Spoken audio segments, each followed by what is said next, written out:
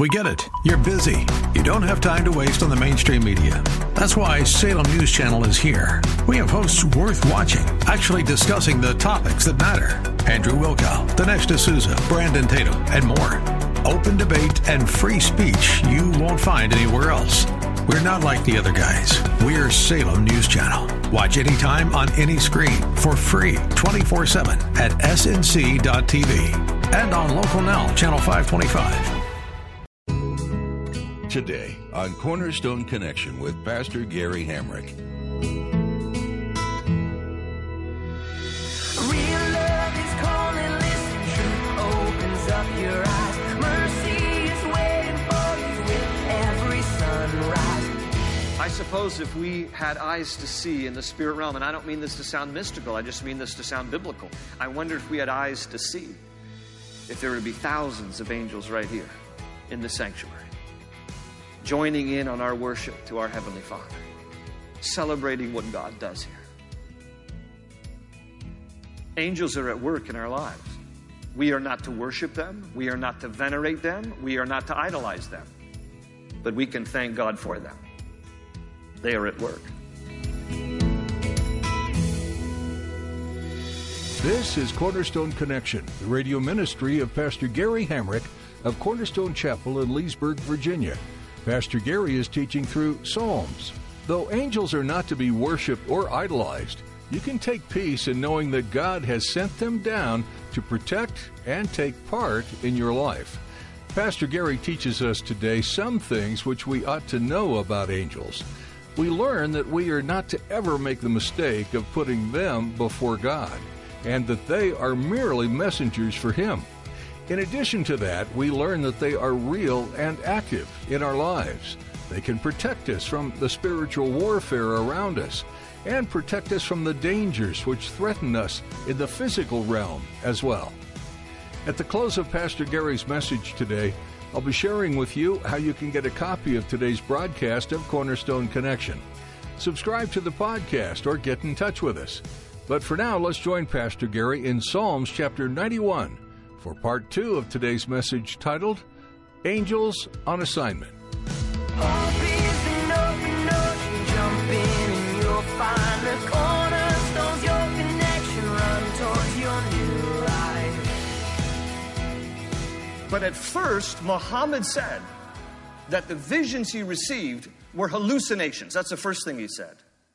Then he said that the visions he received were actually the inspiration of jinn. Jinn is just an Arabic word meaning demons.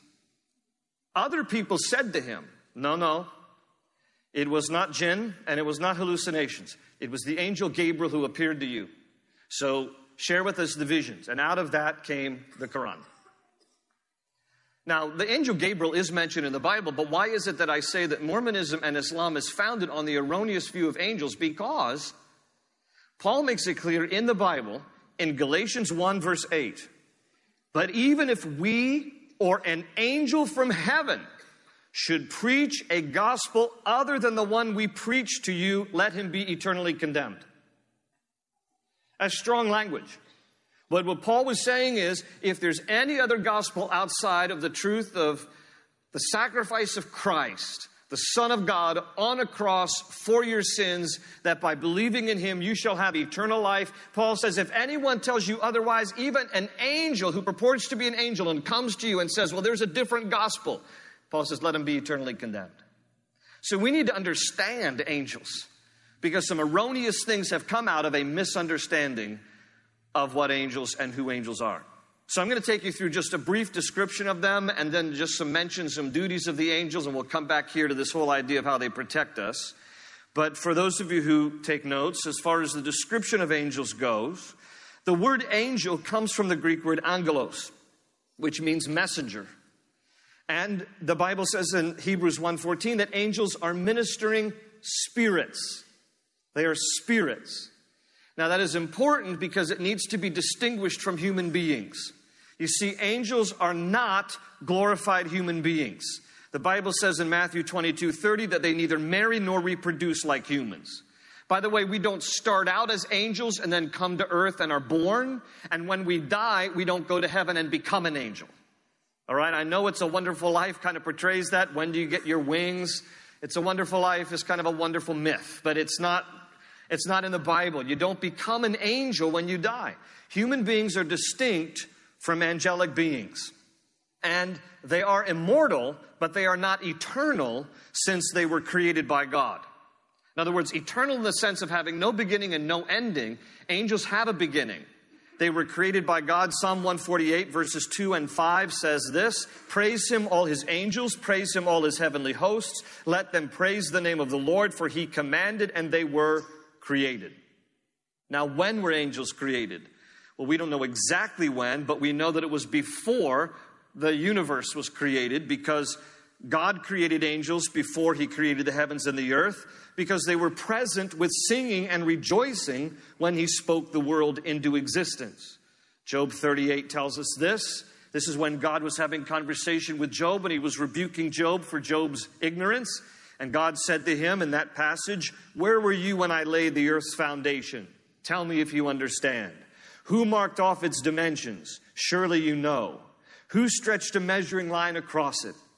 On what were its footings set? Or who laid its cornerstone while the morning stars sang together and all the angels shouted for joy?" So God tells us that angels were present even before the universe, because they were there giving praise and worship to God for his creation. We also know in the Bible that angels who once rebelled against God are known as fallen angels or demons. Jude verse 6, 2 Peter 2:4, both of those passages tell us that among the fallen angels, the worst of the demons have been kept in darkness in an inner cell within hell, only to be released during the time of the tribulation period. Now, otherwise, other demons are in the spirit realm unseen, but the worst of the demons have been kept in chains until that day of the tribulation when God will release them in the earth. They are otherwise known as fallen angels or demons. And all angels in the Bible present as masculine. Now, that isn't to say that perhaps there aren't angels who present feminine, but as far as the Bible goes, it only portrays angels who present masculine. We have our own concept of angels, and usually angels and our heads, at least in terms of culture, are more effeminate, they're more female, but in the Bible, they only present masculine. Now, while the Bible gives no definite numbers about how many there are, we know that they are very numerous. In Hebrews 12:22, it says that they number in the thousands upon thousands. In Matthew 26:53, before Jesus was crucified, he said to his own disciples, "Do you not think that I could call upon God and that 12 legions of angels could be dispatched to rescue me from the cross if in fact I wanted that?" But of course, Jesus was compelled to the cross by his love for us. A Roman legion is 6,000.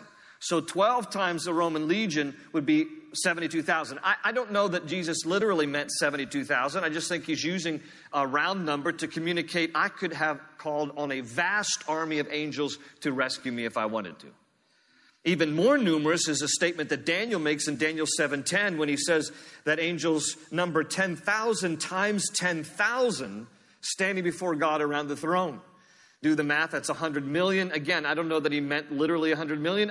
It could be obviously more than that. But these numbers are used in large quantities to communicate there are a lot of angels in the spirit realm that are unseen. Now, there are only 3 angels that are named in all of the Bible.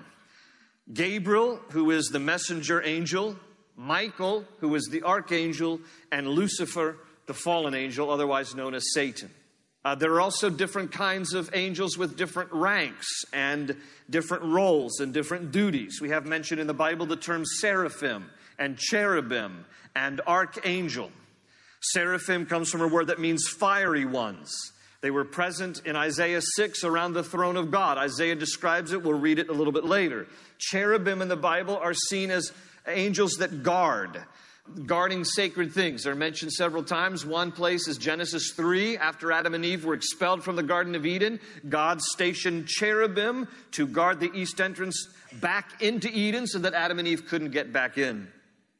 And there's only one archangel mentioned in the Bible, Michael. Gabriel is not an archangel. Michael is the only archangel mentioned in the Bible. Archo from a Greek word meaning first or preeminent. Like when in English, when we say there's an archetype, that would be the preeminent or the first model. And again, angelos from messenger. So Michael is the chief or preeminent angel among the angels. Again, showing that there are ranks. A word of warning, angels are not to be worshipped ever. They are never to be worshipped. John accidentally was about to worship an angel when he got rebuked by one. In Revelation 22, 8 and 9, John says this, I, John, am the one who heard and saw these things. And when I had heard and seen them, I fell down to worship at the feet of the angel who had been showing them to me. But he said to me, the angel, do not do it. I am a fellow servant with you and with your brothers, the prophets, and of all who keep the words of this book. Worship God, the angel said. And so they are just servants like we are, though they are distinct. We are never to worship them. And they do, however, the Bible says, sometimes take on human appearance. Genesis 18 is one example among many. And even today, we should be aware, Hebrews 13:2 tells us that some people have entertained angels without knowing it. That you may very well encounter people in the course of your lifetime that could very well be an angel, but they have taken on a human appearance for a specific purpose. There are 6 primary duties of angels. I'm just going to rattle off the list, and we're going to focus just the last few minutes on the last one. And so here's the list. I'll give them to you right up front. One of the primary duties of angels is to worship God. This is the main activity portrayed in heaven. Again, reading from Isaiah 6, this is the vision that Isaiah had about the throne of God in Isaiah 6, 1-3. He says, in the year that King Uzziah died, I saw the Lord seated on a throne, high and exalted, and the train of his robe filled the temple. Above him were seraphim, each with 6 wings. With 2 wings they covered their faces, with 2 they covered their feet, and with 2 they were flying. And they were calling to one another, holy, holy, holy is the Lord Almighty. The whole earth is full of his glory. The second thing that they're known for is to execute God's judgment. We see in the Bible that an angel went forth and smote an Assyrian camp in 2 Kings 19. God also dispatched a destroying angel in 2 Samuel 24, but then he called him back when David had sinned and counted his fighting men out of pride. God threatened a destroying angel, but then David repented, and so God withdrew his hand. We also see the angel of death at the time of Moses in the Passover. When the people of God were spared the angel of death because they marked their homes with the blood of the Lamb. But every home that did not mark itself with the blood of the Lamb, the destroying angel came and took the firstborn of that household. Sometimes they execute judgment. Sometimes, number 3, they deliver messages to people. We see this particularly with the angel Gabriel. In Luke chapter 1, he delivered a message to Zacharias, the father of John the Baptist. Told him in advance that he and his wife Elizabeth, even in her old age, would give birth to a son. He would be a prophet of God named John. In Luke 1 also, Gabriel appeared to Mary, the mother of Jesus, announced to her that what was conceived in her was of the Holy Spirit, and she would give birth. And she was to name her son Yahashua, Jesus, the Lord is salvation, because he would save his people from their sins. Number 4, sometimes they appear to strengthen and encourage people. We see Jesus was strengthened and encouraged by an angel after his time of wilderness fasting in Matthew chapter 4. We see also that angels appeared to encourage the apostles in Acts chapter 5. And we see an angel encouraging Paul in Acts 27 that everyone on his ship would survive the impending shipwreck. Number 5, this is a very tender one. I want you to hear this. Angels care for people at the time of death. In Luke chapter 16, Jesus is teaching a story about Lazarus, who was a righteous man. And he dies, and he goes to Abraham's side of paradise, where Jesus said this in Luke 16:22.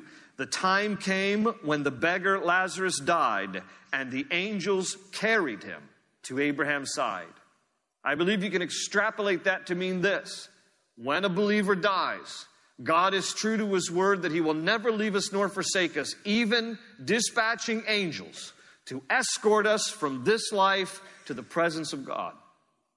That we are carried there and escorted by angels themselves that God has sent, so that even in death, we are not alone.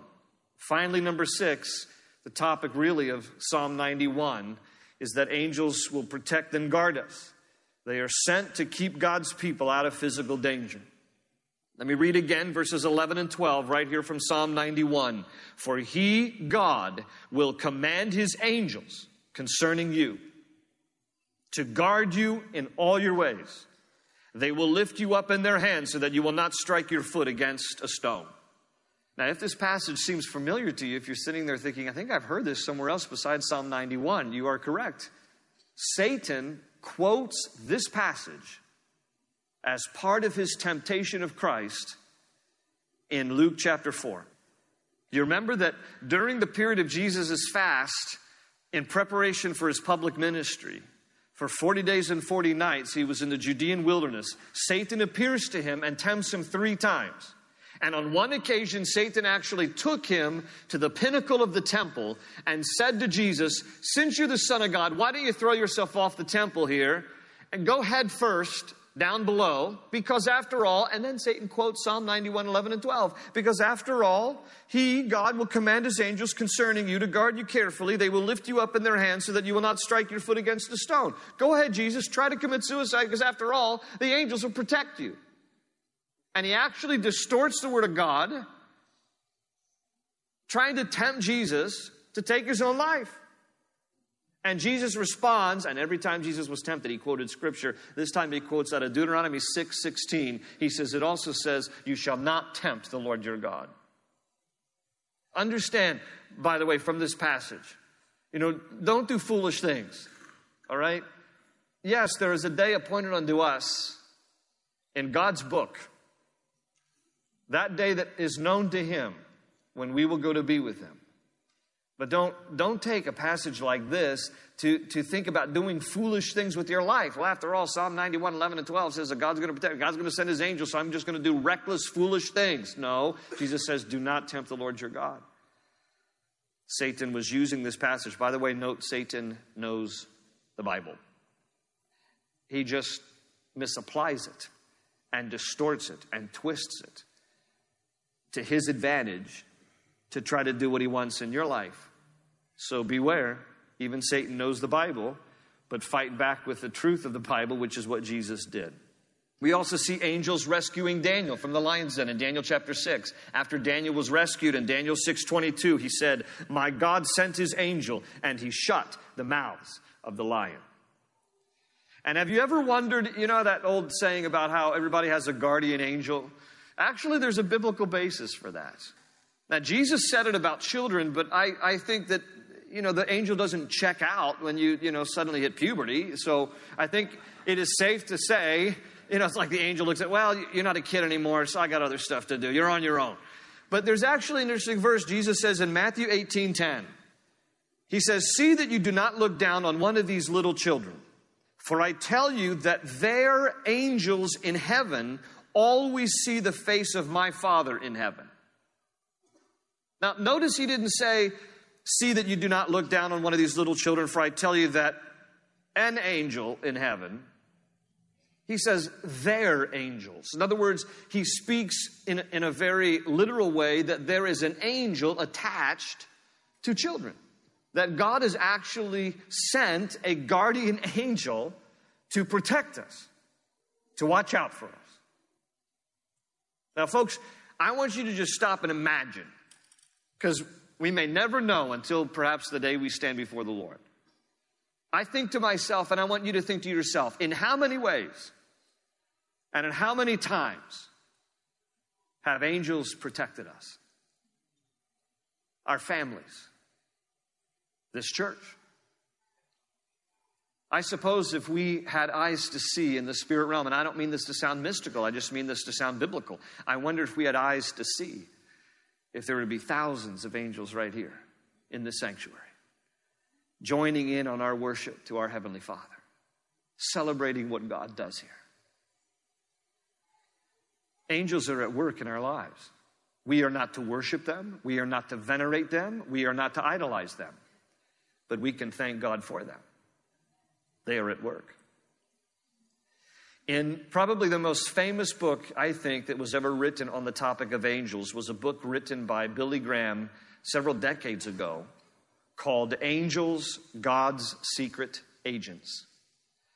And in his book, Dr. Graham writes about this true life story of one missionary by the name of Reverend John G. Patton. Reverend Patton lived in the late 1800s, and he devoted his life to the mission field. In particular, he was called to the New Hebrides Islands. Not the Hebrides Islands. Hebrides Islands are off the coast of Scotland. The New Hebrides Islands are between Hawaii and Australia. And in the 1800s, the people who occupied the New Hebrides Islands were primitive, with a capital P. They were savage natives. They were cannibals. And in fact, many missionaries who had attempted to go into the New Hebrides Islands were killed and eaten by the people who lived there. Reverend Patton, with the courage that only God can give, went with his wife and child into the New Hebrides Islands as a missionary. His wife and his child would die of yellow fever shortly after they got there. He would later remarry and go back to the New Hebrides Islands, where on one occasion, Billy Graham writes in his book that Reverend Patton and his wife were at home in the mission house, and they were surrounded by the natives. And the natives were yelling out threats of death and that they were going to burn down their mission house. And so Reverend Patton and his wife got on their knees and started praying inside their little hut, praying for God's protection, praying for God to keep them safe. They prayed all night long. And in the wee hours of the morning, they no longer heard the threats and the chants of the natives around their home. They looked out and they were all gone. A year later, the tribal chief received Christ. Reverend Patton led him to Jesus. And since it was a year later and enough time had gone by, Reverend Patton brought up that scary night with the tribal chief. He said, "I'm just curious, why was it that you decided not to kill us and to burn down our house?" And in Billy Graham's book, he quotes from the tribal chief through the words of Reverend Patton. The tribal chief said, quote, "How could we attack when hundreds of big men armed with weapons and shields were guarding the mission house?" And Reverend Patton in response said, "There were no men guarding our house. It was just me and my wife praying." You see, it was God who had dispatched angels and who would allow them to be visible enough to deter those natives on that one scary night. And in the process, they came to faith. And that whole region, that whole series of islands between Hawaii and Australia became radically converted to Christ. How is it that God has dispatched angels on your behalf and on my behalf? I close with the final few verses of this 91st chapter. Verse 14. "Because he loves me, says the Lord, I will rescue him. I will protect him, for he acknowledges my name. He will call upon me and I will answer him. I will be with him in trouble. I will deliver him and honor him. With long life will I satisfy him and show him my salvation." Amen. Hope is an open ocean, jump in and you'll find the cornerstones, your connection, run towards your new life. Each psalm we read is intended to point us to one thing: the sovereignty of our Creator. Through pain, tears, joy, and praise, we meet a new characteristic of God with each new chapter. Though we don't know the melodies that accompany this collection of old, we benefit from the deeply passionate and poetic words. We hope your soul has been touched by the teaching you heard today on Cornerstone Connection. Pastor Gary Hamrick will return soon with more from this Old Testament book. But in the meantime, you'll be able to find additional messages at cornerstoneconnection.cc. We'd like to encourage you to download our mobile app while you're there. so you can stay connected to God's Word wherever you happen to be. Each day can be made brighter by the love and power of our Lord. And it's so convenient to have it right at your fingertips. If you live in or are visiting the Leesburg area, we'd love for you to come be a part of our weekly worship services on Sundays. Cornerstone Chapel meets at 8:30, 10, and 11:45 a.m. each week. Or try our Wednesday night Bible study at 7 p.m. For directions and more information, visit cornerstoneconnection.cc. That's all for today, but be sure to join us next time for another in-depth look at the Psalms, right here on Cornerstone Connection. They say you're a wandering soul, that you've got no place to go, but still you know